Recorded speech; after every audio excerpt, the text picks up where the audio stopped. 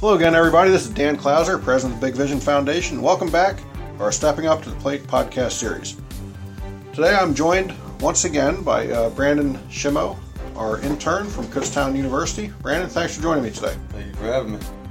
So, Brandon, you did an internship with us last year around the same time, and you came back in the fall, worked a little bit for us on Fields Crew and tournament weekends, and decided to come back again here in the winter and help us out as far as going out and selling some advertising and some other stuff like that. So just, tell me a little bit about, why you wanted to come back. And I guess we don't want to skip over the fact that, over the summer you were playing baseball professionally. So at the end of your season is when you came back and decided to keep helping out the organization. So, I mean, what made you want to come back? And what made you want to help out, this winter in the off season before you go back to play in the spring? Well, for the most part, I mean, it's important, even though I have no intention, but other than to play professional baseball, you got to have a plan B in life. And if baseball doesn't work out, I'd like to stay around the game as much as I can.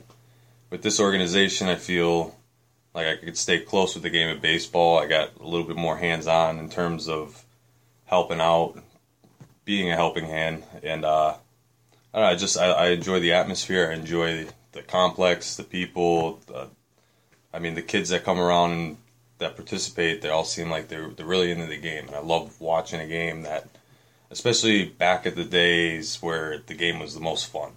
Like now, it's more of a job. It's a challenge. Back then, it was all fun. And I love being able to sit down and go back to that and kind of to see the game played that way again.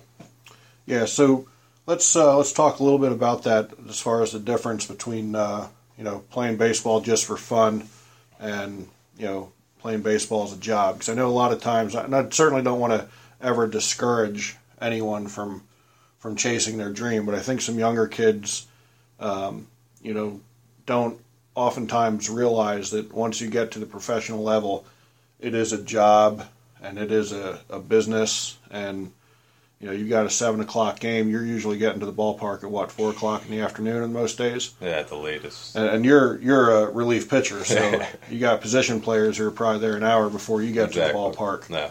I know one of our former players, Nick Evangelista, who was drafted with the Phillies, had mentioned to me one time, when he first went down to spring training about, they got on the baseball field at 6:00 in the morning, and they got off the baseball field about 3:30 in the afternoon. So, it's it's a real job, and you've personally this past year experienced, some of the business aspects where you were released, had to get re-signed by another club. So, just kind of take me through that scenario. How. What it was like to deal with that and what it was like to continue to persevere to make sure you signed on with another club. For the most part, it's not, the business aspect of it isn't anything you think it is. It can get grimy sometimes, but for the most part, you kind of almost have to expect it. Like, from pretty much every teammate that I've talked to, at one point, no matter how good they are, no matter what their stats were at, they've been released eventually. So it was important to learn right from the start that I knew I had to make an adjustment if the adjustment was needed. And when I got released, it was a big shot at my confidence level. It kind of hurt my motivation, but at the same time, I realized this needs to happen in order for me to. It's not about how you get knocked down; it's about how you get back up. And so I figured it was a test. But for the most part, it's the mentality that you got to kind of develop throughout high school and college to prepare yourself for professional baseball. You got to, as a kid, don't be afraid to ask questions and kind of feel it out as you're going along, so you can kind of develop your work ethic around what you learn from other people. And that's something I took advantage of. I asked a lot of questions from different guys. As soon as I got released, the first thing I did was, rather than whine about it, I tried to find other teams that I could throw for. Right. And they said that's the only thing you can do. And you did find another club to play with changing leagues. Yes. Right, went from the Frontier League to what was the Can-Am. into the Can-Am League. How long did it take you to find a new job, so to speak? It was close to about a month, and what made that difficult was just going back home and finding somebody that could dedicate enough of their time to keep me in shape, because I knew not only did I have to stay on top of my stuff, it was more difficult back home where I don't have all my friends, everybody I played with have jobs now. They got responsibilities. They can't just go out and play catch with me for an hour and a half every day. Right. So that was difficult. It wasn't, but like I said, I kind of saw it all as a test. So rather than just backing down when more and more things weren't going my way, I just kind of had to push through it, throw the ball at the wall if I had to. I mean, whatever it takes. And I think that's important, for people to take note of, that, in that month period, I mean, there was no guarantee that you're going to find another job, but by the same token, you had to keep your skills sharp, that when that opportunity arose, that you were ready to jump in and be able to contribute to the team. So, and then again in the off season here, you kind of went through the same process again, where Yes. you're going to be changing teams and changing leagues again, heading up north of the border into Canada. So, tell me a little bit about that. That process there, where you kind of thought you'd have a job going into spring training next year. And I just want to point out to our listeners that you're actually playing an independent ball right now. It's not affiliated ball, so it's a little bit different how some of those moving parts work. Yeah, it's more of a revolving door. It really is. Yeah, because it's it's not like you're moving up from AA to AAA or whatever in independent ball. I mean, all those teams are hiring their own players, paying their own players, and if you don't make it on one of their squads, you're not getting sent down to single A or anything. You're basically getting released, and at that point, finding another job. And I guess it's kind of interesting that each one of the times when you've got released, you actually caught on with a club that is technically a higher level of independent ball than where you were previously. Yeah. So that's kind of worked out. So just tell me a little bit about your trip heading to Canada in the spring here.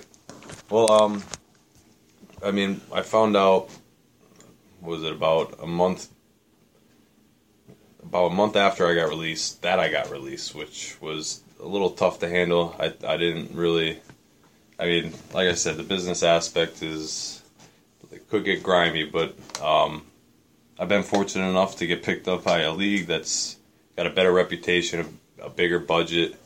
I mean, even though it's an independent league, the only difference in talent I'd really have to say would be very, very minimum, because the guys that are out there, you could tell they're out there every day working just like everybody else in affiliated ball, and it's different in terms of how long you stay on the team, getting bounced around, traded, because there's unlike in our affiliated ball, there's not a lot of money invested in you.